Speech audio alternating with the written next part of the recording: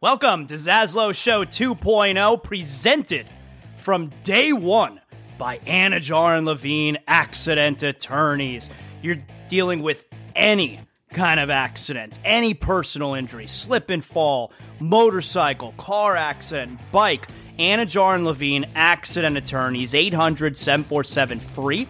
That's 800-747-3733. Title sponsors from day number one. No, before day number one of Zaslow Show 2.0. My guys Mark Anajar, Glenn Levine, Ellie Anajar. They believe in me. If you're listening to the show right now and you're dealing with any kind of personal injury, I'm sending you to my friends, Anajar and Levine Accident Attorneys. You don't have to deal with the insurance companies. You don't have to deal with the medical bills. You need to focus on getting right. That's where they come in. They handle all the stuff that you don't want to be bothered with. You need to make sure you're getting healthy, and they're going to make sure you're getting the money that you deserve. Anajar and Levine Accident Attorneys, 800-747-FREE. That's 800-747-3733. Proud title sponsors of Zaslow Show 2.0. Hey, if you've been searching for a refreshing beer that feels like you're back in the Caribbean, well, search no more. Proud sponsor of Zaslow Show 2.0, Johnny Cuba. It's a lifestyle. We're talking European roots with a Caribbean soul, a refreshing German lager in a can. That's right. Pick up a six-pack of Johnny Cuba, Sedanos, Presidente, Winn-Dixie. Got great six-pack deals going on right now. You got hot sauce, that's right, made from selected Caribbean habanero peppers. You know your boy Zaslow loves the hot sauce. Go pick up some Caribbean soul in a can. Johnny Cuba, stay tranquilo. If you're a homeowner, you need to make sure you have the proper coverage. And that's why I'm sending you to Brunt Insurance and Financial Services. The Zaslow family uses Brunt Insurance and Financial Services because we know that if there's, God forbid, an issue with our home, we need to know that we're covered properly. From Pensacola to the Keys and beyond, Brunt Insurance and Financial Services delivers comprehensive insurance and financial solutions tailored to your needs. Since 2013, Brunt Insurance specializes in home and auto insurance. BruntInsurance.com. You could also check them out on social media at Brunt Insurance. Look, the market's confusing. Let Brunt Insurance sort it all out for you with their fully licensed staff, and they know the area. The Zaslow family uses Brunt Insurance to make sure that they're covered, and that's why I'm sending you to them as well. BruntInsurance.com, 954-589-2204. Welcome aboard. This is Zaslow Show 2.0.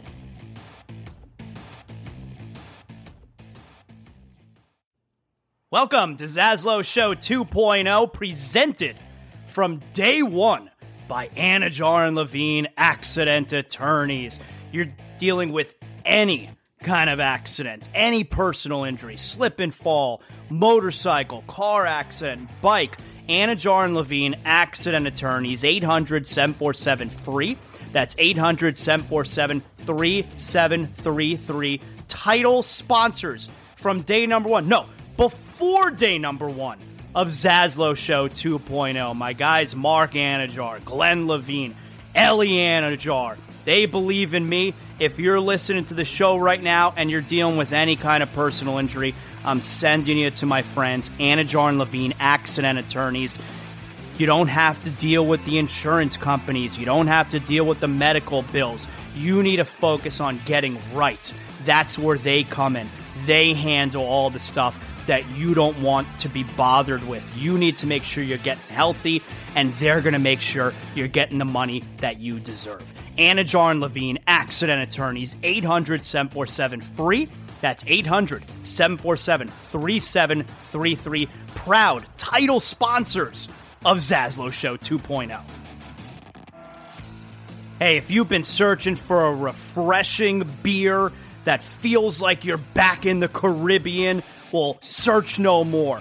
Proud sponsor of Zaslow Show 2.0, Johnny Cuba. It's a lifestyle. We're talking European roots with a Caribbean soul, a refreshing German lager in a can. That's right.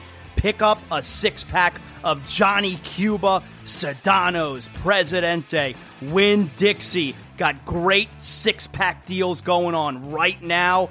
You got hot sauce, that's right, made from selected Caribbean habanero peppers. You know your boy Zaslow loves the hot sauce. Go pick up some Caribbean soul in a can. Johnny Cuba, stay tranquilo. If you're a homeowner, you need to make sure you have the proper coverage. And that's why I'm sending you to Brunt Insurance and Financial Services.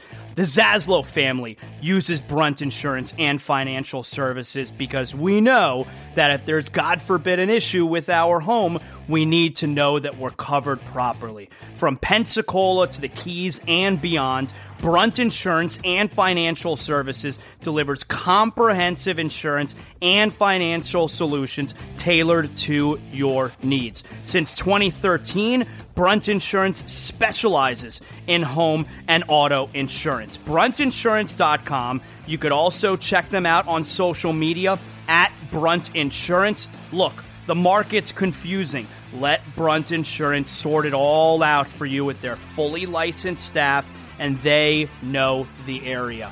The Zaslow family uses Brunt Insurance to make sure that they're covered, and that's why I'm sending you to them as well. BruntInsurance.com, 954-589-2204. Welcome aboard. This is Zaslow Show 2.0.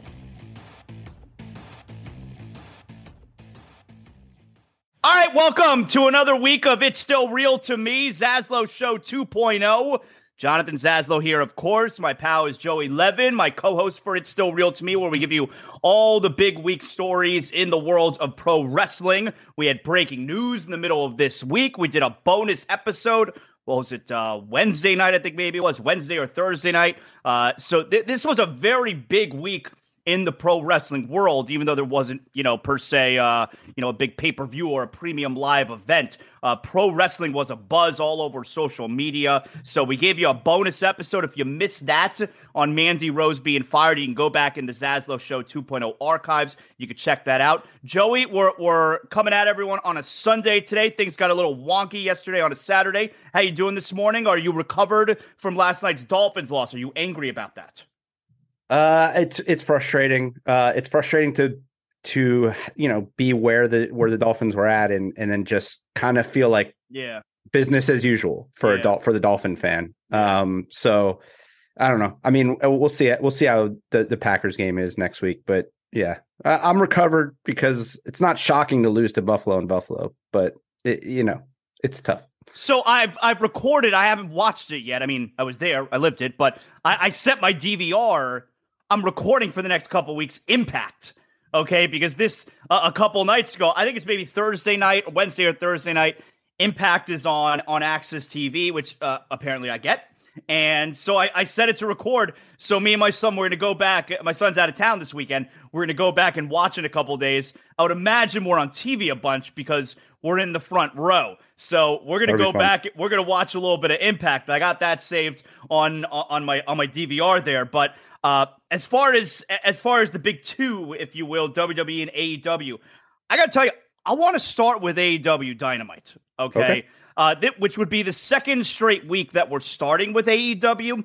Not that there wasn't cool things that happened in WWE, because there were, but I want to start with Dynamite because, and not only do I want to start with Dynamite, I want to start with Action Andretti and Chris Jericho. Okay, there we go. Okay, so obviously, this match was incredible, all right? But I'm watching the match, all right? And one of my sons are in the room with me, and he says something to the effect of, why is Chris Jericho fighting this guy, And my son's watching it in passing. He doesn't watch every week with me anymore. Why is Chris Jericho fighting this guy? And I'm like, He's coming off of a loss, and they want to make him look strong. That's exactly what I said to him. He needs a tune-up. He told Tony Khan he needed a tune-up. Yeah, I said he just lost his Ring of Honor title, and they want him to look strong.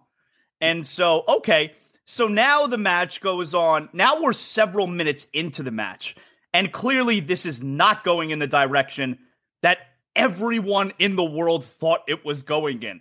And so then my son turned to me, he goes, "Is it possible that Jericho doesn't win this match?" And I go to him, I go, "No chance. There's no chance." And this was a phenomenal match. Part of it was because, when pro wrestling surprises you, that really is when pro wrestling is at its best. And so you were super surprised with this match, but it got to a place in the middle of the match, Joey, where, whoa, is it I still didn't believe it till it happened, but is it possible that Action Andretti, who I've never heard of, is going to win this match? Which shows you what a fantastic job, not to take credit away from Andretti, but what a fantastic job that Jericho is doing. If at some point in the middle of that match, I'm actually questioning whether or not Jericho is going to lose. Yeah. And it was so the crazy, one of the crazy things too was I rewatched the match after I watched it twice just to sort of see if I could pick up on things during the match. It felt like on the second watch, the crowd knew something that the TV audience didn't know. The way they were reacting to things didn't seem like the typical way of reacting to a match where it's supposed to just be a squash. They were going. The crowd was a similar reaction to us because the crowd was going nuts. Though the crowd was going ape shit, and it was but that means I thought they had do they think he can win? So now, am I supposed to think he can win? Yeah. So I thought they had a similar reaction to what I just said, because at the beginning of the match, the crowd is chanting, "Let's go, Jobber." Okay, right. So they know they're this is going to be a squash. And then in the middle of the match, they got to vocalize it because they're there, but they're feeling the same way where, whoa, can he actually win this match? And yeah, the crowd was hot as hell. Yeah. I think that match is the perfect, it's a perfect example of one of the things that I think AEW can do still that WWE can't because of their fans. If you took a huge star on WWE and just had him lose to a jobber at this point, I just don't think that live crowd would react the way they did to Jericho losing that match. If it was a jobber, a guy who they've never heard of, if that match, if it was Action Andretti versus, Rollins. Yeah. Or somebody like that. You wouldn't get the crowd behind him. I don't think that SmackDown crowd or that Raw crowd is I think you're right. Really caring, because I think they ultimately are all right, whatever. Also Jericho is, on a lot of people's Mount Rushmore. So that's different too. But I think this is one of the things about the AEW crowd that is still pretty different from WWE, where it's man, they really sold the effect of Andretti winning that match because it became such a bigger deal because of their reaction. I think you're right. And I think there's an element with the WWE crowd where they're there to see their stars. They're there to see their favorites. When with AEW's crowd, they're there just to see some awesome shit. Yeah. That's what's going to entertain them. Yeah. And that was awesome shit. It was, and how about the double leg hook? He hooks both legs to win the match. You very rarely see that anymore. Right. He hooks both legs to win. Once he hooked both legs, I'm oh, and then you get the three. I was oh, and the very first thing that I thought of, because I'm reading some people on social media or what have you, and calling it the biggest upset in however many years. I don't know. And the very first thing I thought of, man, that was 1, 2, 3 Kid Razor Ramon is what I just watched. Well, yeah, I think that's my first instinct too. But if you think about it, and that one was what the hell? What's happening here? This is bigger. This is a bigger upset. That never happened. But this is a bigger upset. I mean, this is a bigger upset than that was. Like I don't know, man. Here's the thing: Razor Ramon was hot within the company at the time, Intercontinental Champion. He was doing a lot of big things. Chris Jericho was one of the best ever, ever. Like this Razor is Ramon like was not one of the best ever. Here's the thing: this is like 1-2-3 Kid beating Hulk Hogan at the time.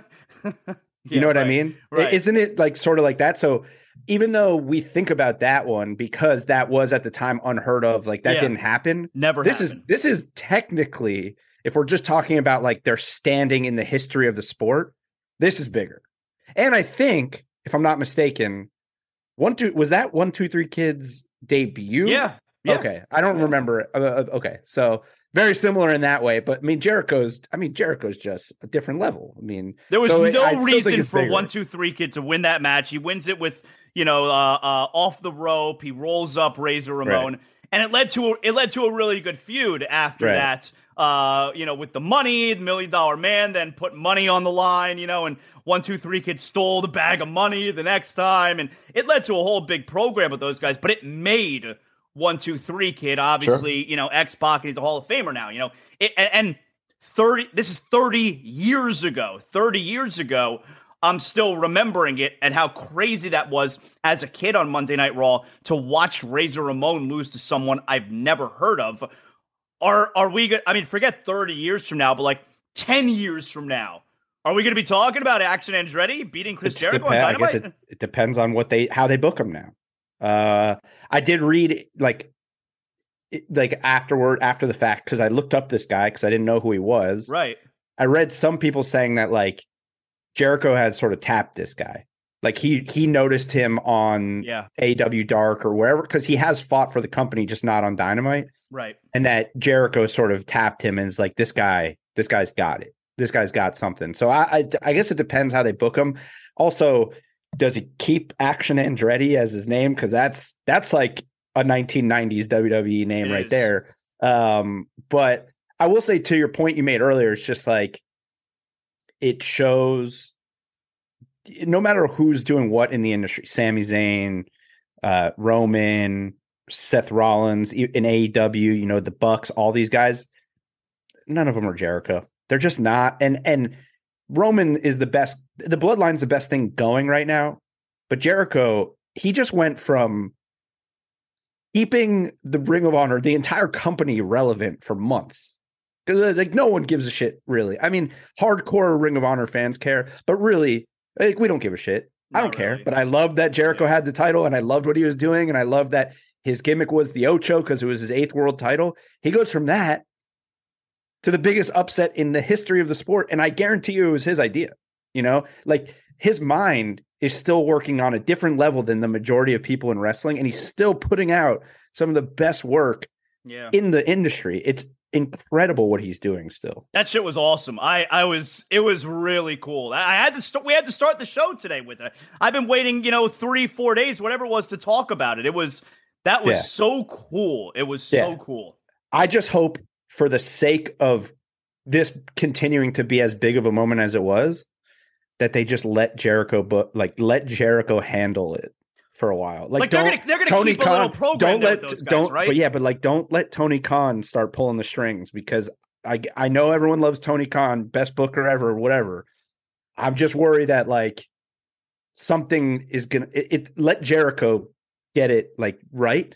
Let Jericho do his thing, and then let's see if Jericho can build this kid into a star, because it was awesome, but you can easily become forgettable if like next week Jericho just beats him, right? Like, doesn't it become, or if the guy doesn't go on to become some type of like the reason we remember 1-2-3 Kid is because it became an incredible feud, and then he became a Hall of Famer. We don't remember that if like he's off TV a month later. So we need this guy to keep doing something. Yeah, they got to keep it going. I'll tell you what else I thought was cool from Wednesday night was, so you got Jungle Boy, and I forget who Jungle Boy wrestled on Wednesday. He wrestled Brian Cage. Okay, he wrestled Brian Cage, and then the Firm comes out, and you got Morrissey and Moriarty. Big Bill. That's his name now. Big Bill. What's that? Like, that's his name now? Big Bill? Yeah, well, his name was William on the Indies. It was William Morrissey, and then I think he was just W Morrissey or something. Morrissey's a cool name. Why is now he Big Bill? Now he's Big Bill.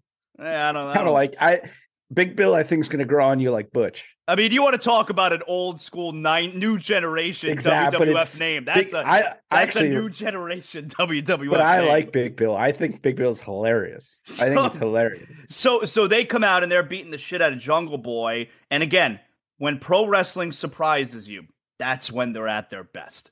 And all of a sudden, Hook's music hits.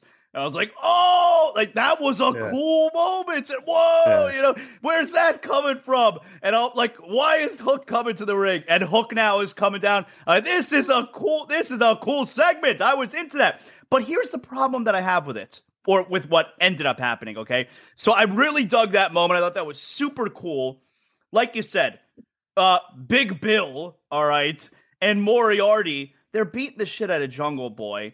And when Hook gets to the ring, they bail out of the ring. They jump out as if they're afraid of Hook. Now I understand everyone's afraid of Hook, apparently. Well, I understand Hook is cool and he's tough, but it's still 2-on-1, and Big Bill is really huge and shouldn't be afraid of everyone. Like, they're afraid that Hook is going into the ring and it's 2 against 1. Like, that was weird to me, man. Like, Morrissey shouldn't be afraid of anyone, let alone if he's in the 2-on-1 advantage. They're just afraid of Hook. That was weird, man.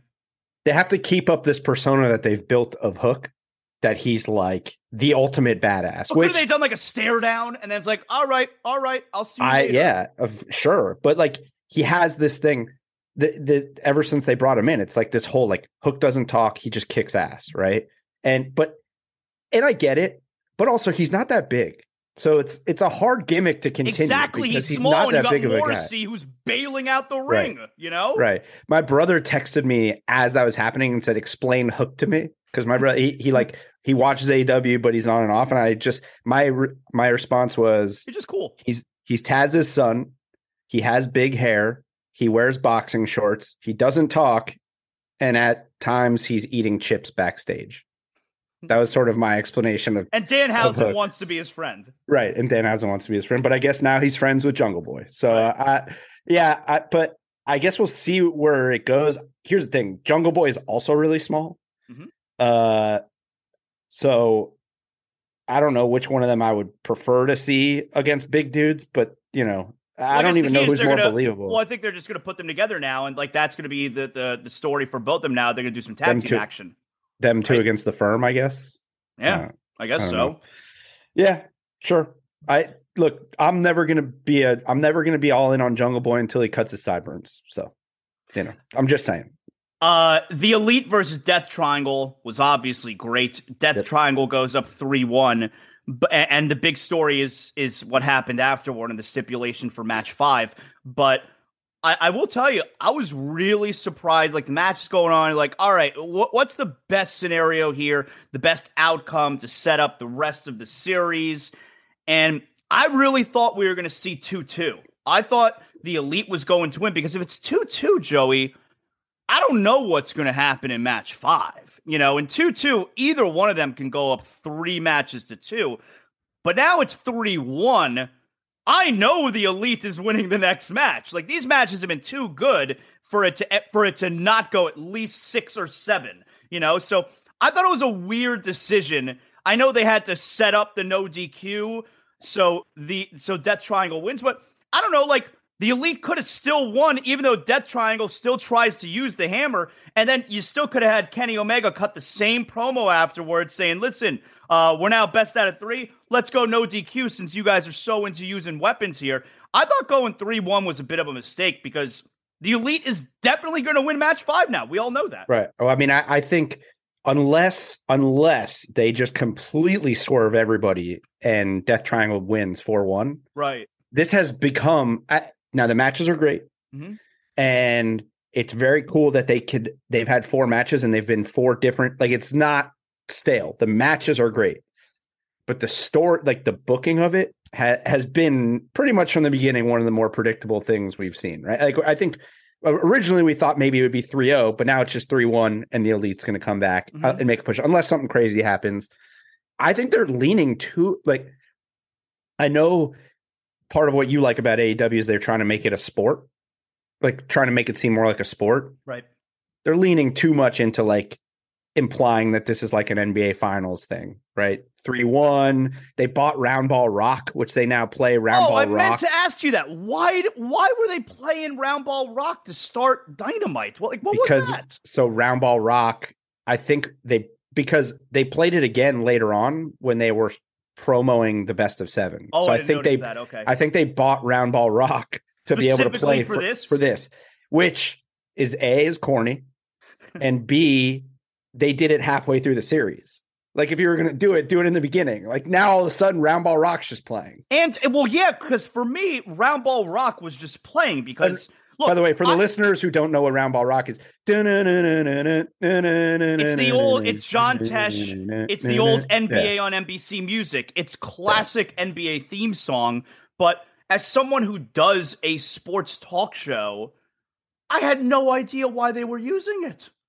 Well, it was also just that they did it at the beginning of the show. So it was like playing. Yeah. It was playing minutes before that match even started. It was like, this is the Dynamite theme song now? Like, I did not understand. It was if anything, so strange. Put up the graphic that coming up next, we have match 4 in the best of 7. And you got Round Ball Rock playing in the background. Exactly. Because that's what they did. I did not understand why. That's what they did later. They did that later on in the show. When they were promoting the next match, that was playing in the background of the graphic. But yes, the way but this has been a problem. By the way, we'll have a topic about this in Big Dirt, not Big Dirt, but this has been an issue with AEW from the beginning. They just throw things out there in the middle of their shows where you're like, what the fuck are we doing? Well, it's 2 weeks in a row that I'm confused about something then. So I was confused about Round Ball Rock this week. The week before, I was very confused about what are the rules with the diamond ring? Right. And which I guess we got an answer on that this week, sort of, right? Right. And so, yeah, a couple weeks in a row, and I'm pretty hardcore viewer. Yeah. I've been confused about things 2 weeks in a row. Yeah, the Round Ball Rock. So I read... Because obviously I'm on the dirt sheets to be able to have Big Dirt, not Big Dirt. So I didn't read the article, but I read a headline, Tony Khan purchased Round Ball Rock. I assumed it was for the best of 7, but I can understand that if you just tuned in at the top of the show, you're like, what the hell is happening right now? Going on? It was so weird to me. Even I was like, wait, why is it playing now? Are they going to mention it? Like, will the announce team say anything? Nope, they did not. MJF, Ricky Starks, it essentially, look, MJF wins. He keeps the ring. You knew once you had both on the line, like if maybe the match was just for the ring, Ricky Starks has got a shot. But when it's for both, the outcome was never, ever in doubt. But the whole thing was just setting up for what's next with MJF, which we know is Bryan Danielson. I just hope that Ricky Starks doesn't just fall into obscurity. I'd like them to kind of keep him around, keep him in the periphery of that title picture, and then revisit as opposed to him just going away. Yeah, well, I think like the finish keeps the door open, right? Because the low blow. So Ricky Starks always has in his back pocket. He never really beat me. So that leaves it open for Ricky Starks to re-enter the picture. But that was my first thought too, was like, okay, so now what do we do with Ricky Starks? Because he's hot, right? Mm-hmm. After last week, he's hot. He's a star. Mm-hmm. So now what? You have him for 2 weeks. You have him feuding with the top guy in the company. You make him into a star. And now who do you go? Like, who's the heel to put him against now? That's that. Like, well, maybe he says to Danielson, "Listen, I'm glad you came out and you saved me, but I suffered a low blow. I'm not done with MJF yet." And now you got Danielson and Ricky Starks who are mad at each other. Like, no, I'm next. Like, no, it's still my turn. And maybe you do a little thing there because we know MJF never wrestles. All right. So if you do something like that, it keeps MJF on the outside looking in, cutting promos, laughing at those guys. Maybe get a little Danielson and Ricky Starks action here for the next few weeks. That could be good. Yeah, that would be good. Or Ricky Starks is cutting a promo about how he didn't lose. He wasn't clean. He's going to get his shot back, this and that. And then name X big time heel that like insert heel X comes out. It's like, I don't want to hear you complaining, blah, and then they start something to hold it over. I don't know. But you just got to keep giving the guy a mic and let him do his thing and give him some good matches, because it would be a shame if he just falls back into the Team Taz, Brian Cage oblivion that guy's in right now, because we know he's good. So there were a couple things, obviously, that, I'm nitpicking at from Dynamite this week, but I would tell you, I thought Dynamite was pretty awesome this week. Like, I thought it was good, really entertaining. I thought it was pretty awesome show. Yeah, House of Black still just beating the shit out of people, which is always going to be good. I'm never going to not like House of Black, what they got going on right now.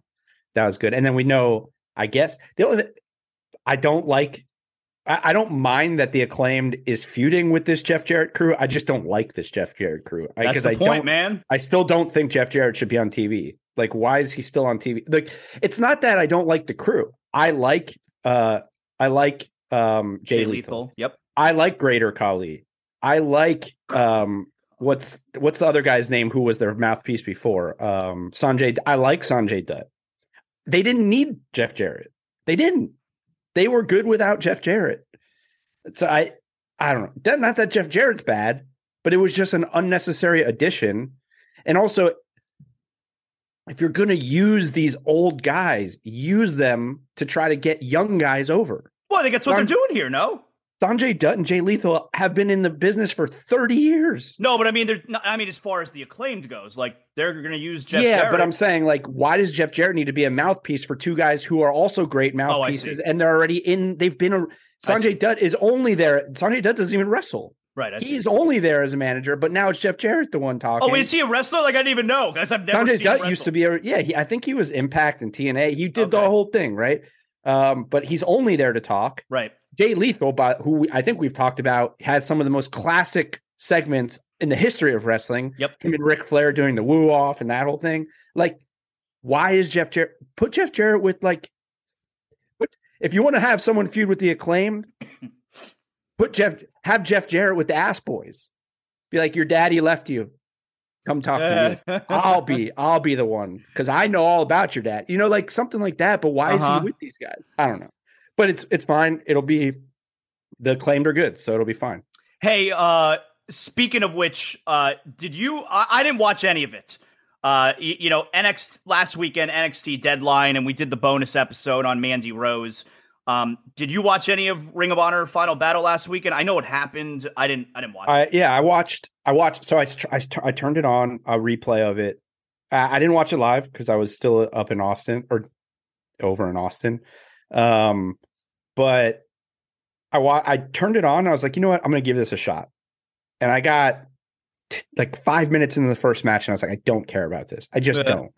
But I did watch the two matches that I did care about, which was FTR and the Briscoes. Right. And that looked, from the highlights, I mean, that looked like a bloody mess. Yeah. And I watched Jericho and Claudio, which was also very good. Did you like him tapping out to the swing? Was that a cool spot? I thought it was fine. It's different. I've never seen it before. Right. So if you're going to put the belt, loved it, right? If you're going to they went nuts. If you're going to put the belt back on Claudio, what else does he have? I mean, that's his thing. I mean, I guess he has like his, he's got the cool uppercuts. The uppercuts are cool. He used to call it like the neutralizer was like his finisher. It was kind of like a pile driver thing. But the swing, I've never seen someone tap to the swing, so it's cool. But like, how long was he doing it for? Oh, it felt like 10 minutes. it was crazy. It was a long time. Like, most people would tap, I think, at that point, or would throw just up. Or throw up or pass out or something. Like, it was pretty intense. Wouldn't that be great if the spot was he's doing it for several minutes and Jericho just pukes? It's like when you're on the what's the Galaxy the spinning thing. Oh yeah, the at the youth fair, Gravitron. It's like he's on Gravitron. You're just puking. He's puking, and then the referee's like, that's a submission. And he just rigs the belt. Yeah, I mean, that's actually no. The way Jericho works, I'm surprised he didn't do like some type of like foam thing. Yeah, where he's like bites down on the foam and he's like foaming at the mouth, and that's how it ends. But I mean, I guess if that's how you're going to put it on Claudio, that was fine. I still thought there was more meat on the bone of the Jericho thing, but it is what it is. But yeah, my takeaways were, if you can find it, watch the FTR Briscoes match. It was complete insanity. from the moment. It was basically like watching two singles matches. And like at one point they had a double box because they're both connected to each like they're each but there was blood, like, I mean, 2 minutes into the match, people are bleeding, people are getting, I mean, it was insane. It was fun. It was just a fun match. And then obviously afterwards the Ass Boys came out, and that set up an FTR Ass Boys thing. So that's something, I guess.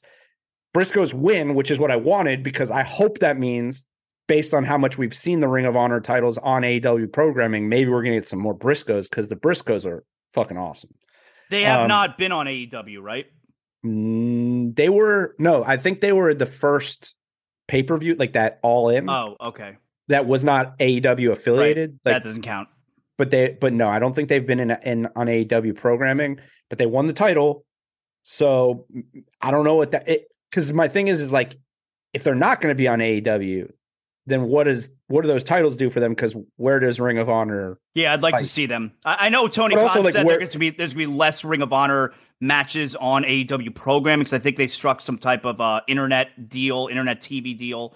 But for Ring of Honor. Yeah, but I'd like to see the Briscoes on AEW television, because that must be what I mean. I will say maybe that's what it is, because my other takeaway was, other than Samoa Joe, every title changed. Yeah, every on the entire card. Yeah, they're going to start doing their own thing now. Tony Khan said we're not going to see it as much anymore. Yeah, and the only one who didn't lose his title was Joe, which I guess makes sense, because Joe makes more sense for the Ring of Honor programming, and the guy Juice Robinson that he fought, who's really cool, Bullet Club guy, who's now in AEW. He'll probably do more AEW stuff.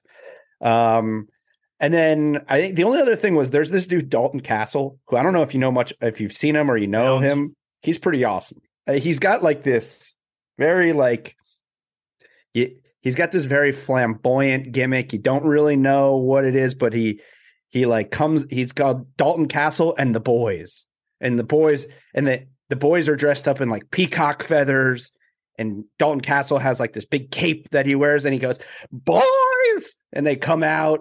And it's just like this whole big thing. And he's like, very like, I don't know. I gotta watch it then. I've seen him one other time, and I didn't really pick up on how funny this dude was and like the whole gimmick. Apparently they've been doing it for years, because I looked him up, and there's a Rolling Stone article, like an interview with him from like 2015 about him and the Boys from 2015. So apparently he's been doing this on the indies for a very long time. But I like that. But yeah, other than that, Briscoes FTR worth a watch for sure. All right, so let's get over to what took place in WWE this week. Again, bonus episode of It's Still Real to Me a few days ago under Zaslow Show 2.0, where we hit on all the Mandy Rose stuff, which I don't really think there's been anything new that's come out actually over the last few days. Has there been anything, Joey? That's there was. I read one thing actually this morning that said they were going to move her up to SmackDown. So I think that probably, like we talked about, the ultimatum was like, if you're in NXT, you can do this stuff, but once you're on SmackDown and you're on Fox, they haven't said that, but that's maybe sort of what the implication is like, all right, you're going to be on the main roster and you're going to be on Fox. You got to cut it out. And maybe that's what I'm telling you, we're eventually going to find out that they gave Mandy Rose a very, a very clear option.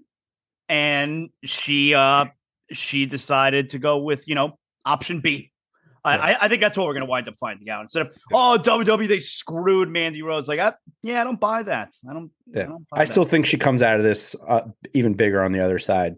At least I hope so for her, but either way. So for anyone listening to the show right now, you want to go, you love pro wrestling. You want to go see pro wrestling live. All right. Well, WWE Live is coming to the FTX Arena Thursday night, December 29. All right. So right before the new year, you got WWE. It looks like it's a SmackDown show because they're advertising the return of Bray Wyatt to Miami. All right. So they're advertising Bray Wyatt's going to be on the show right now. Now this stuff changes, but right now, they got an 8-man tag team match that's set up, which is Drew McIntyre and Braun Strowman, Kevin Owens and Sheamus against the Bloodline. All right, that's a match that they're doing right now. And SmackDown Women's Championship, Ronda Rousey versus Shotzi Blackheart. And of course, you got all the other SmackDown superstars. We're talking New Day, Liv Morgan, Imperium, Ricochet. For tickets, you can visit ftxarena.com. I will be there. My son and I, we are going. We are excited. House shows are fantastic. All right.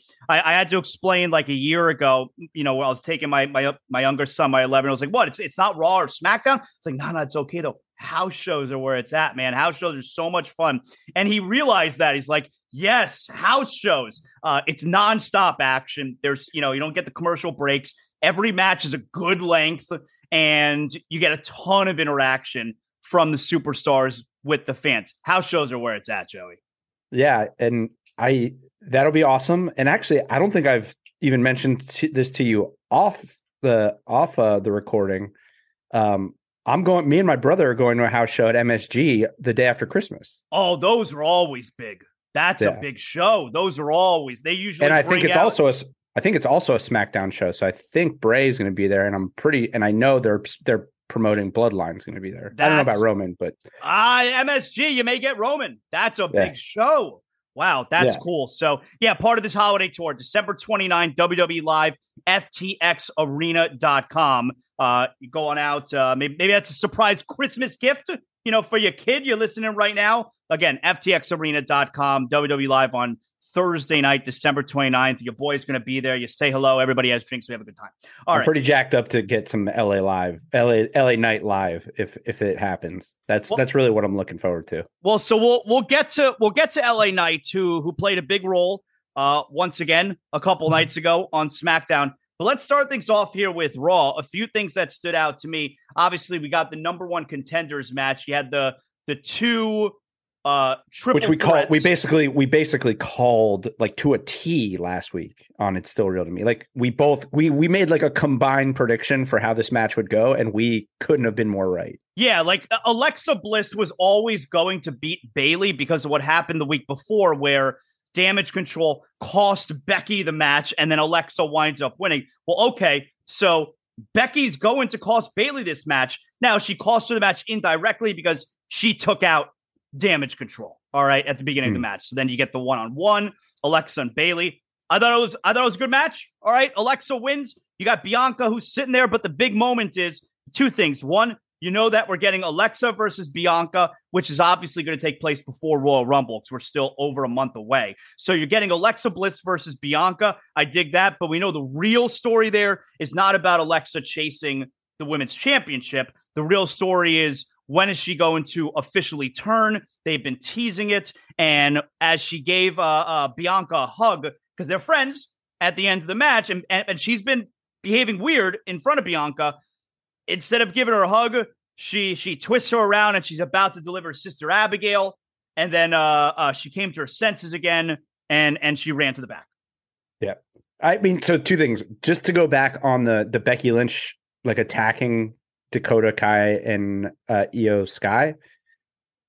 Yes. So all I could think about through the match was, so you're telling me that Bayley can't beat Alexa Bliss? Like, well, is that's that her what stick now? She's chicken. I know, wheel, but to the credit of Graves and the other guy whose name I always forget. I don't know his name. I forget his name too. I like him though. He's good. They did they did talk about that in the match. They were like Becky Lynch, attacked Damage Control before the match, but hey, we know Bayley doesn't necessarily need them. She's a former they actually talked about it good. in the match during the announcement. I'm like, okay, at least they had like addressed that, because the implication here was like Bayley can't win without these two, and I get that that's the storyline, but also she's one of the best like ever. So you have to like. Alexa's always owned her, though. Remember, like Alexa in Bayley's hometown in San Jose won the title from her. Like Alexa has a history of always owning Bayley. Totally. But I just like that they at least like they don't like, again, it's another case of them like knowing we're not done. Like, yes, I like just say the things that we're thinking. Yep. I was thinking it, and then minutes later, Graves was like, "Well, she doesn't necessarily need them. It helps, but she doesn't need them because she's great." So at least they reference it, because to me, I was just like, this doesn't totally make sense. On the Sister Abigail thing, I love it. I love that they're teasing her being with Bray. The whole setup is cool. But I referenced this a little bit on our breaking news pod. The only issue I had with it is Alexa Bliss is like 5'0" nothing. Mm-hmm. Bianca Belair is the most athletic woman maybe ever in WWE. Right. And the way she just put her and Sister Abigail. Oh, it was a surprise. It was a sneak attack. But then just sort of pause there for like 10 seconds. What are you going to do? I'm like, A, Bianca's not even going to fight it. And B, I guess what they're saying here is that when Alexa Bliss is possessed by Bray, she is now the strongest woman in the history of WWE. Yeah, all right. You can look at it like that. Yeah, because that's the only thing. That's the only explanation I had for why this tiny little woman can just woman handle the strongest, the biggest, the baddest ever. I was just like, it's a cool spot, but like she paused just a little too long to where I'm like, is she going to try to get out of this? Like, is she going to even attempt it? When are we going to get the moment? I'm not talking about the moment that Alexa fully turns, but when are we going to get the moment where she and Bray Wyatt cross paths, where they see each other? They haven't seen each other yet, right? Well, Bray's never on Raw. I mean, but we're headed toward this. Like, when are they going to run into each other? You know, I don't know. I mean, can they drag this out to Royal Rumble? Because they'll all be in the same building for Royal Rumble. Like, can they drag it out to Royal Rumble? Well, I mean, we're gonna get to the other thing. They're dragging that out. So that's my second favorite storyline that's going on right now in WWE. But yeah, I guess Rumble would make sense, or maybe, I mean, again, like December 30th, they're pumping up as like this month's pay-per-view, basically. The SmackDown on December 30th. They're basically like making it like this is really the pay-per-view for this month. So maybe something there. I don't know. Yeah, the spot's cool. I like what they're doing with Alexa, obviously, and something else that they've done a really good job since Triple H took over. They let these stories play out, man. You know, they don't shotgun these stories. They are not quick. They are like, we're doing slow burns here, man. And I totally dig it. I like having these stories where each week, all right, what's going to happen with this story this week? What's going to happen here? And we don't know. And there's several things that are happening here. There's the LA Knight Bray Wyatt thing that's been going on for a while. You got the Alexa part that's been going on for a while. Bloodline Sami Zayn has been going on for a while. Like, we got stories here that are just advancing through a good amount of time that are slow burns. And I dig that. And I feel like WWE has not gone about their programming like that in many years. Yeah, I think one of the things I was thinking about after Raw this week, and then even all the way through SmackDown till basically like till Roman came out, most of the programming this week was not like the top, like there was not a lot of like top people talking, which like Raw was really just like the others of the storylines sort of shining. It wasn't like Finn didn't like Judgment Day was part of Raw, but Finn didn't come out and cut a whole long promo, right? Bayley, like Becky Lynch, she was only on TV for like 30 seconds. Yeah, chasing around with a chair. It wasn't about Becky Lynch. The Bloodline, they did their thing at the end of the show, but there's no Roman. I mean, like they're really Seth Rollins. The US title is. They've done this thing where now it's the most important title. Same thing with the Intercontinental title. Right. Man, I'm watching those Gunther promos. I'm like, this is good stuff. But again, the champ's not even on the show. And it's still, you feel how big it is because of what they've done. Like all of Raw was just, there was not like the most important stuff wasn't on the show. And the show is still really good. And I think that's a testament to the, like you said, the storytelling that they're doing with all of these programs, which is like, Austin Theory doesn't need to be there for us to understand how important this U.S. title is right now, right? I mean, we don't need Becky Lynch starting the show and talking to the crowd for 15 minutes. Yeah, still we don't, which is cool, but we don't because just her attacking sets the storyline and continues it forward. So I think that you're right. They're doing a great job with all that the storytelling. I want to talk about Asuka and Rhea Ripley here. I think the big takeaway, I mean, this is all just set up. And you told me about this last week where Asuka on her social media has been teasing going back to one of her old characters. And then we officially saw that that's going to be a thing because she comes down to the ring, wasn't doing all the dancing. No smiling. She took off the mask, no face paint, no smiling. I'm like, yes, can we get back to the Asuka that was probably the greatest NXT women's champion who never lost and who doesn't do all the dancing and the bullshit. Like, let's get back to taking Asuka serious because, if we're going to measure, if everything's even, she might be the best female wrestler that WWE has. She's awesome. I love watching her matches. And we haven't seen that in forever. Like, we were getting that version leading up to WrestleMania 34 when she fought Charlotte, and Charlotte like officially became the first woman in WWE to beat Asuka. Yeah. But we haven't seen it really since then. So that's really what this match was about. The other part that I want to get your thoughts on also. So Rhea Ripley wins the match against Asuka, which is great. It feeds into Asuka needs to change the character a little bit and become a badass again. But Asuka sprays the mist into Dominic Mysterio's face. And I hope you caught on to this because this makes it for me, man. When Dominic is writhing in pain on the ground, he can't see. He's calling for Rhea to help him, but he's calling her mommy. Yeah. Yeah. He's calling her mommy. And that to me makes that, like, little things like that, man, it makes such a huge difference because that all of a sudden that's really funny and really helps the character. He's screaming for mommy to come and help him. Yeah, that. And then also backstage when he's getting checked out by the medical team and he's like, it burns. And Damian Priest is like, something else could burn worse. Yeah. And then Rhea kind of gives him a look. There's a part of me, I thought it was I think Asuka turning finally is going to be great. I think, and it doesn't mean that she's turning heel. It just means that like she's going to be a badass now. You know? Yeah. Is there any consideration? This is what I was thinking too. Is about the Judgment Day, because I think at some point Finn leaves Judgment Day. At some point, I don't know when it is, but I think it is. But I think they can keep that crew together. Is there any consideration that Dom is actually the leader, like becomes the leader? Because his heel work is just remarkable right now. Like it's such a turn in what we thought he could be. Yep. He's so good as a heel and truly hateable. Yep. That like he would be a good leader. Like as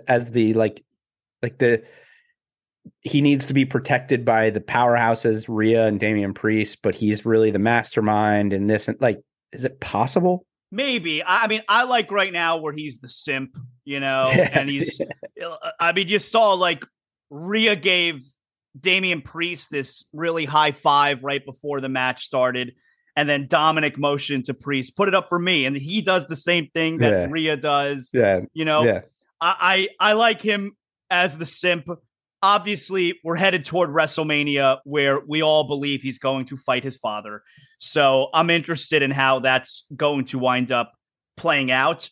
I do wonder if when we get there, like, does he beat Ray? You would think like that's feels like it. It feels like that's the only thing that makes sense. Right. It's the only thing that makes sense. But it almost feels like it's like Ray's retirement match. Maybe. But I'm more interested in how they get there as opposed to what the outcome is, Sure. Yeah, I mean, it won't happen until after Rumble because it seems like they're setting up Karrion Kross and Rey Mysterio, right? Well, yes, but is that going to happen at Rumble? Maybe, but I feel like there's got to be a moment, and this is what the fans want. There has to be a moment where, maybe Dominic is in the ring by himself during the Rumble and Ray's music hits and he's the next entrance. And I was like, no. And now you get there has to be a face-off in the Rumble match between Ray and Dominic. Right. And Ray's going to eliminate him. Right. Yeah, I mean, that's what I mean. Is like it won't get set up until Rumble or after. But yeah. There's got to be a moment in the Rumble where it's Ray eliminating Dominic. And that eventually, and because you can keep them away from each other, they're on different shows. And then that leads to the WrestleMania match. So that's going to be a lot of fun. Yeah. I'm glad you brought up that detail, the mommy thing, because there's like all throughout, by the way, like this week of WWE, my biggest takeaway from WWE programming this week was the little details. There's a lot of little things in there, just even from a production standpoint or just from like a mention standpoint, where it's like, God, the way they're thinking is like, if you're not really paying attention, you're not catching it. Where are we going with Lashley getting fired? Like, what's the end? Well, he's not fired. Adam Pearce put out Adam. Why Pearce, why did they do the switcheroo so fast? Like, what was the point? They didn't fire him, and then the next day they unfired him? I guess we'll find out on Raw. I have no idea. My biggest thing from that was like, how do you think that played to the live crowd too? Like the live crowd is probably like, what the hell is happening right now? Right, they can't hear that they can't hear him fire him unless you're like in that first row. That's part of what happens when you're at the live show. You don't get the commentary, and you could be lost a lot of stuff. I mean, that does happen when you're at a live show. I wish there was a way that they could have the commentary team where you could hear them in the the audience, but also that's got to be so distracting for the wrestlers. Then, if you but for that segment specifically, and this is the only miss there, and I guess the live audience is not necessarily the priority, but like, why can't Adam Pearce have a microphone? Like, why can't he just be like, you're fired, because he ran in that spot. He ran out there, to try and calm things down. He can't run out with a mic. I like Pierce. I like him as the authority figure. I do. I think he's pretty good at it. He's a good talker. He's believable because he's a former wrestler and he's a pretty big guy. Yeah. I like Pierce. I like him being around. I liked his interaction with the Bloodline this week. I think he's good. All right. So speaking of the Bloodline, we get SmackDown here. Yeah. So before that, there's one thing I want to point out. I want to see if you noticed it. Yeah. There was a backstage segment with Gargano and Loomis where they're all drawing on a whiteboard, trying to figure out how to use the money. Is Loomis like legit artist? Does he draw all the things? I think he does. Candice LeRae comes in and he's like, "What are you guys doing? Did you notice who was in the background? Who popped her head up in the background?" I don't know. Nikki Cross. I did not see that. Nikki Cross just sort of peeks her head out from the background, a la Bray Wyatt being in the background. Okay, I did not see that. Nikki Cross peeks her head out and then just goes back down. Okay. So, all right. I thought that was pretty cool. And then obviously, so we had the tag match at the end of Raw. So this will lead into SmackDown because it was Bloodline, right? Mm-hmm. But or it wasn't a tag match. It was what was it? It was Elias versus Solo. Yep. But he wanted KO to be his backup, basically.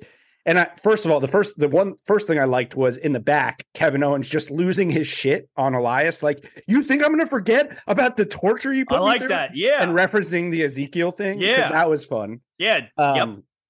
That was good. And then what I also really liked is I think one of the more interesting things to me right now with the Bloodline is Solo.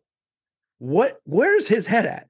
So, because if at Raw, my takeaway from the very beginning, if you watch the very beginning of the match, Sammy's like pumping up the crowd and he's like hyping up Solo, and Solo turns and like makes this look at him like, what the fuck are you doing? And it distracts him enough for Elias to get the upper hand.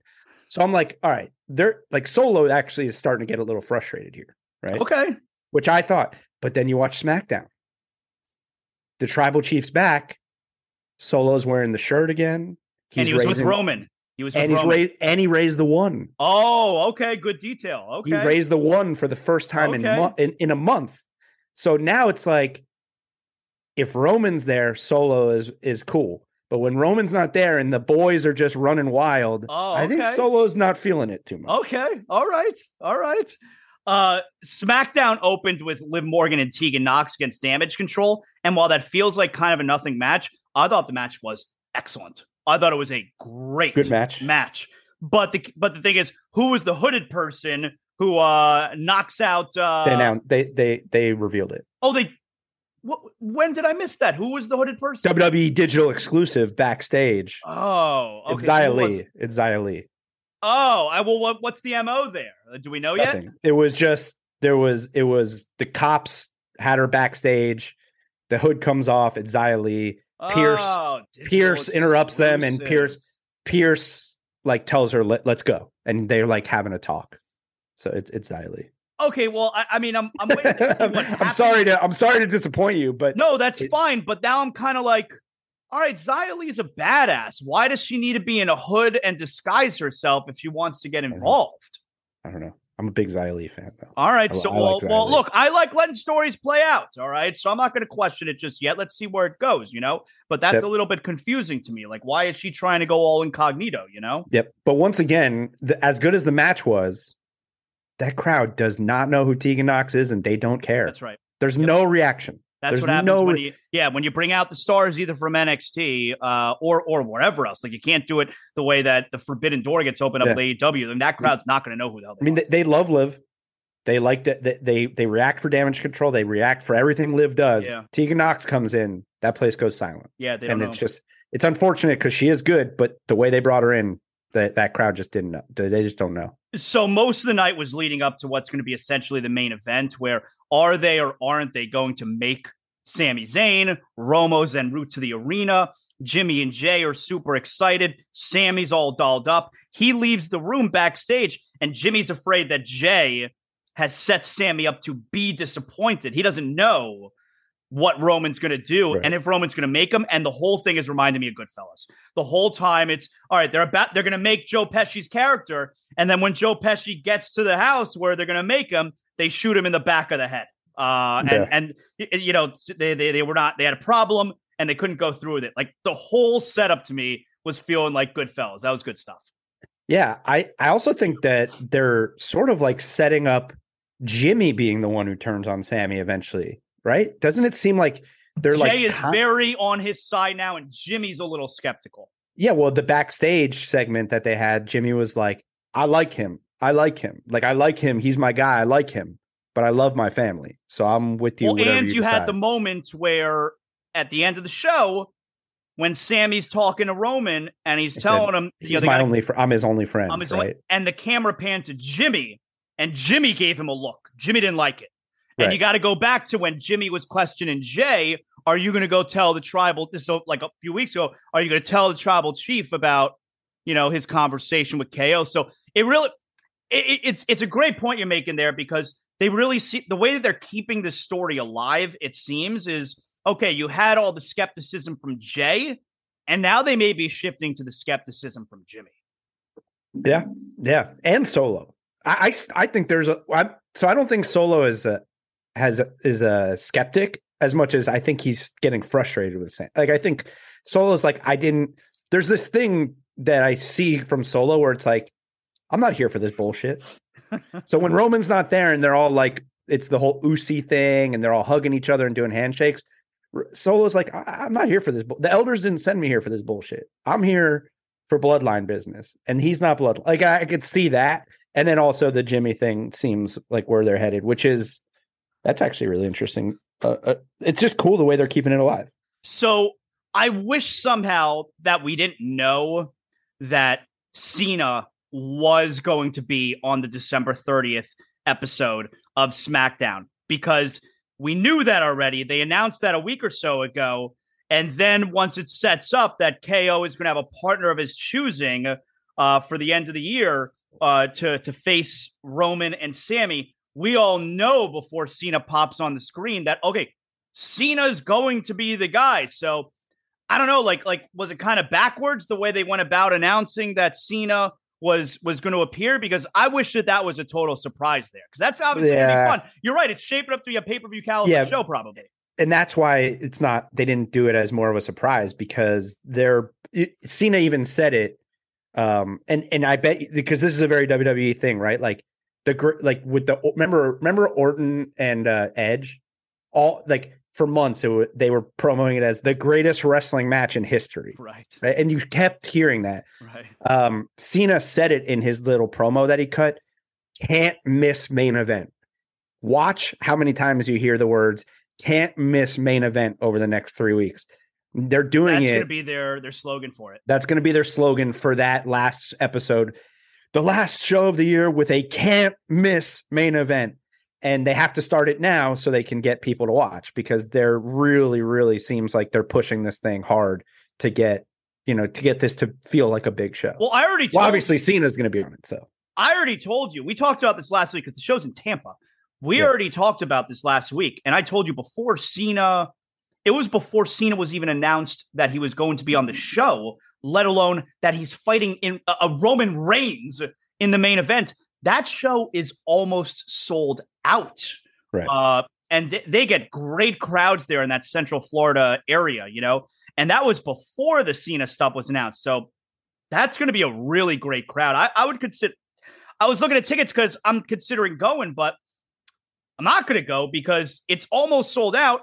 And on the resale market, decent seats are so expensive. That's going to be a big show, man. That's a hot show right there. Isn't it cool too, like with wrestling, how time changes things? Like if Cena did that like rhyming kind of corny thing that he does like 6 years ago, people would have booed him out of the building. No, I liked it. Though. But now it's like, all right, I liked it. It's Cena. We like this. We it's nostalgia. We like That's what it is. Right. It's nostalgia. That's what it just and about. things. And this has just always been I mean, Cena.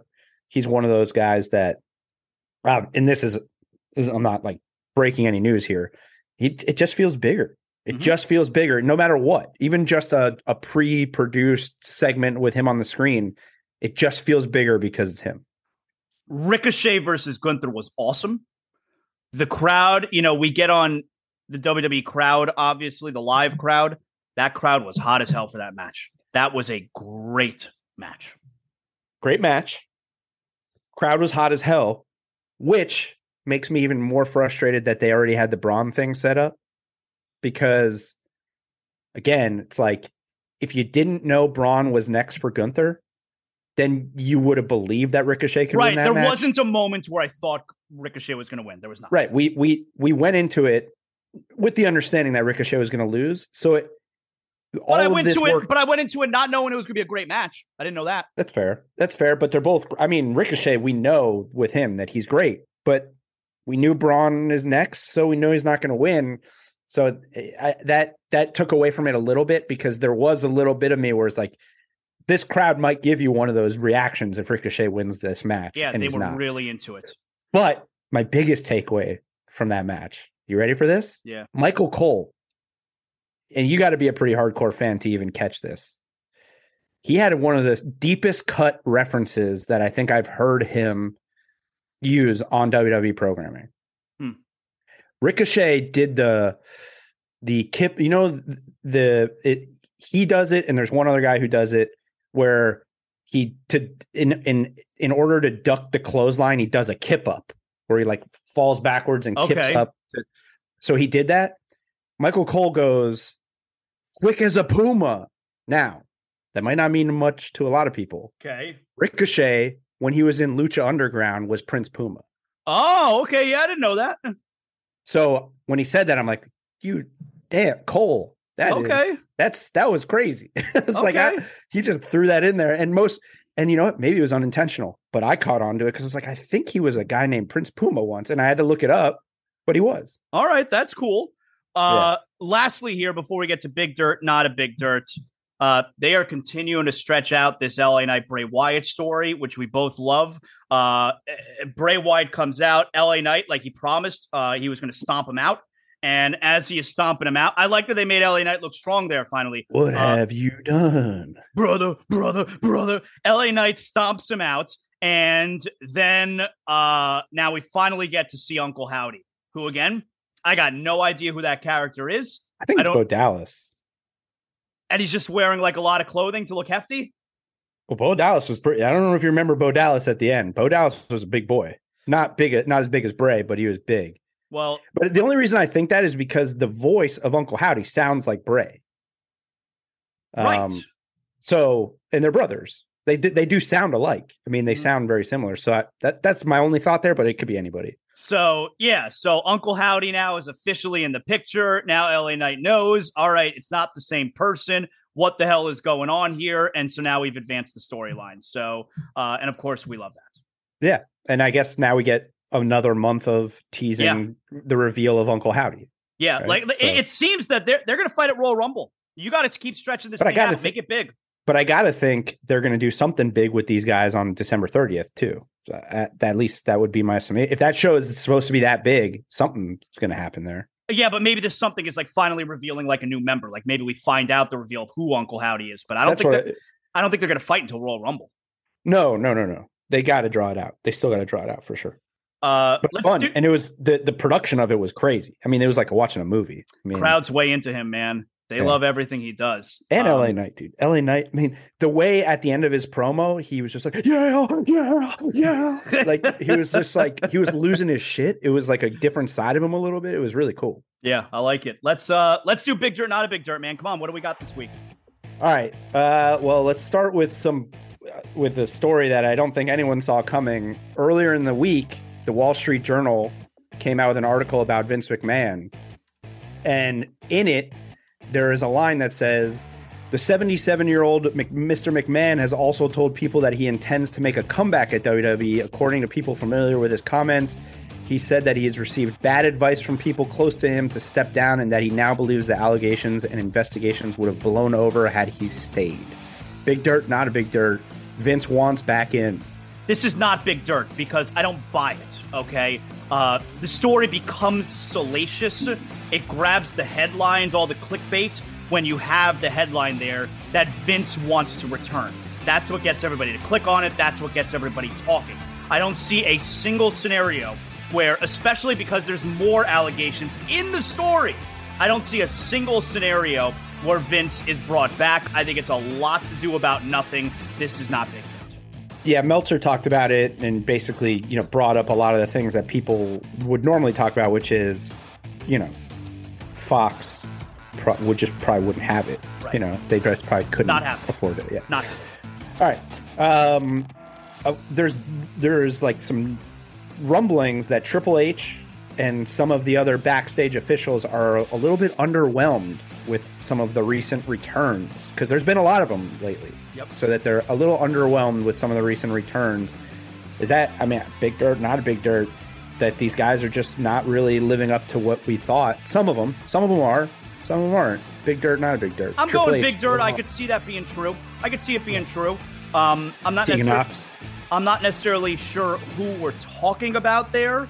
There's so many. There's been so many returns. So many. Right. But I'm going Big Dirt. I could see that where, he's given a big opportunity to a lot of these guys, and not all of them are going to wind up being great. So I could see that. I could see it. All right. We've been wondering about Miro for a while. He did an interview where he said it's out of his hands. He's just waiting for his opportunity to return. Big Dirt, not a Big Dirt. Yeah, Miro wants in, but it's out of his hands. This is Big Dirt. Miro and his hot wife, they're looking for an opportunity to get back into storylines. I think Miro's totally over. I think everyone loves Miro. He looks like $1 million. I don't know why they can't figure something out for him. It's disappointing. I think he's easy to root for. So I go Big Dirt. Let's get Miro back in action, man. Remember, I was saying Ricky Starks is cutting a promo and a heel comes out and tries to shut him down. Give me Miro, returning Miro. That's a good way to get Ricky him heel. Starks. Yeah, that's a good way. Yep. All right, I got two more quick ones. So we know Gunther is going to be fighting Braun, but there's now backstage talk, rumors of who Gunther might be fighting at Mania. You ready for this? Yeah. One of the greats. One of the all-time greats who has never won an Intercontinental title, Brock Lesnar. Wow. Big Dirt, not a Big Dirt. The potential of Gunther and Brock at Mania. Yeah, I'm going Big Dirt. That would be amazing. Amazing. Gunther, I really think, is one of the best out there. When Brock is motivated, we know he's amazing. He's as good a seller as anybody out there. He can really help make Gunther. I don't know that Gunther necessarily needs to be made. I think he's terrific. But he could really help Gunther in that spot. The only part, so it's Big Dirt, but the only part I question there is Brock doesn't care about the Intercontinental title. So does that mean that somehow they get the title off Gunther before WrestleMania and you still have Brock Lesnar versus Gunther? Because why does Brock care about the Intercontinental title? Because he's a prize fighter and it's the only prize he hasn't gotten. Okay. Maybe. That's my first instinct. Okay. It's the one of the prizes he's never gotten, so maybe that's it. I mean, he's never won the 24/7 title either. Well, it's dead, so now he can't. All right, last one. I don't know. Do you know Michael Mansouri? He is the former WWE Vice President of Global Television Production. Okay. He left WWE a few years back. He went to the Pat McAfee show for a while. Then he went to One Championship. He has been hired as the Senior Vice President and Co-Executive Producer of AEW to revamp their production. Big dirt, not a big dirt. I'll just say I think this is massive dirt because AEW's production needs to be revamped. This guy was in WWE for 11 years, I think. He was supposed to be like the heir apparent to Kevin Dunn, and he's obviously gone now. He's now with AEW, and he's going to supposedly change some things up there. Yeah, I'll go big dirt because nobody does production like WWE. And I'm talking in the entire sports world. Like, no one does it like WWE. And AEW does need a little bit of help in that area. They've gotten better, but they do need a little bit of help. So that is certainly an area where WWE is leaps and bounds better than AEW. And if this guy helps close that gap a little bit, that's good for all of us watching. So I'll go big dirt. Yeah, at the very least, Mansouri, can you just like tell the announcers to explain shit? Like that would be a huge start. Like just Zaslow shouldn't be confused 2 weeks in a row. Like right. At least like get in their ear and be like, guys, like, hey, guys, hey, man in the mask, hey, just like explain why Roundball Rock is playing right now. Just do it. Just do it. Like, if that would be he'd be worth the money if he just does that. Excellent job there. Big dirt, not big dirt. Again, ftxarena.com, WWE Live, December 29th. If you want to get your tickets, I will be there. I'm going to be there with my son. And that's obviously a fun Christmas gift for anyone out there. You're listening right now. Joey, really good job, man. We will do it again next weekend. It'll be Christmas Eve, the next episode. We'll get back to Saturdays. We had a little bit of technical issues yesterday, but we'll talk to everybody again next week, man. Good job out of you. All right. See you next week. Thanks.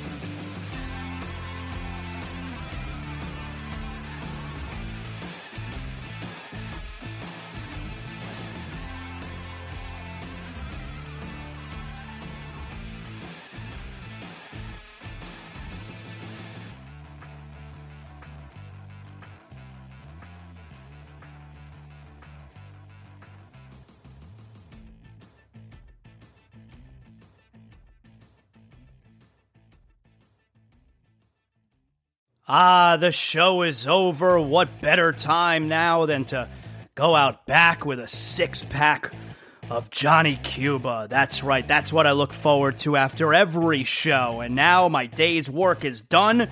I got a 6-pack of Johnny Cuba. We're talking European roots with a Caribbean soul. I'm going to sit outside by the pool here at the Zaslow Mansion and just enjoy the rest of my day. Having a Johnny Cuba makes me feel like I'm right back in the Caribbean. We're talking a refreshing German lager in a can. You can get it anywhere. Sedano's, Presidente, Winn-Dixie. And right now, you got special holiday prices on 6-packs of Johnny Cuba. Make sure you pick up your Johnny Cuba merch as well. We got the hot sauce coming up. Johnny Cuba, stay tranquilo because more is always brewing.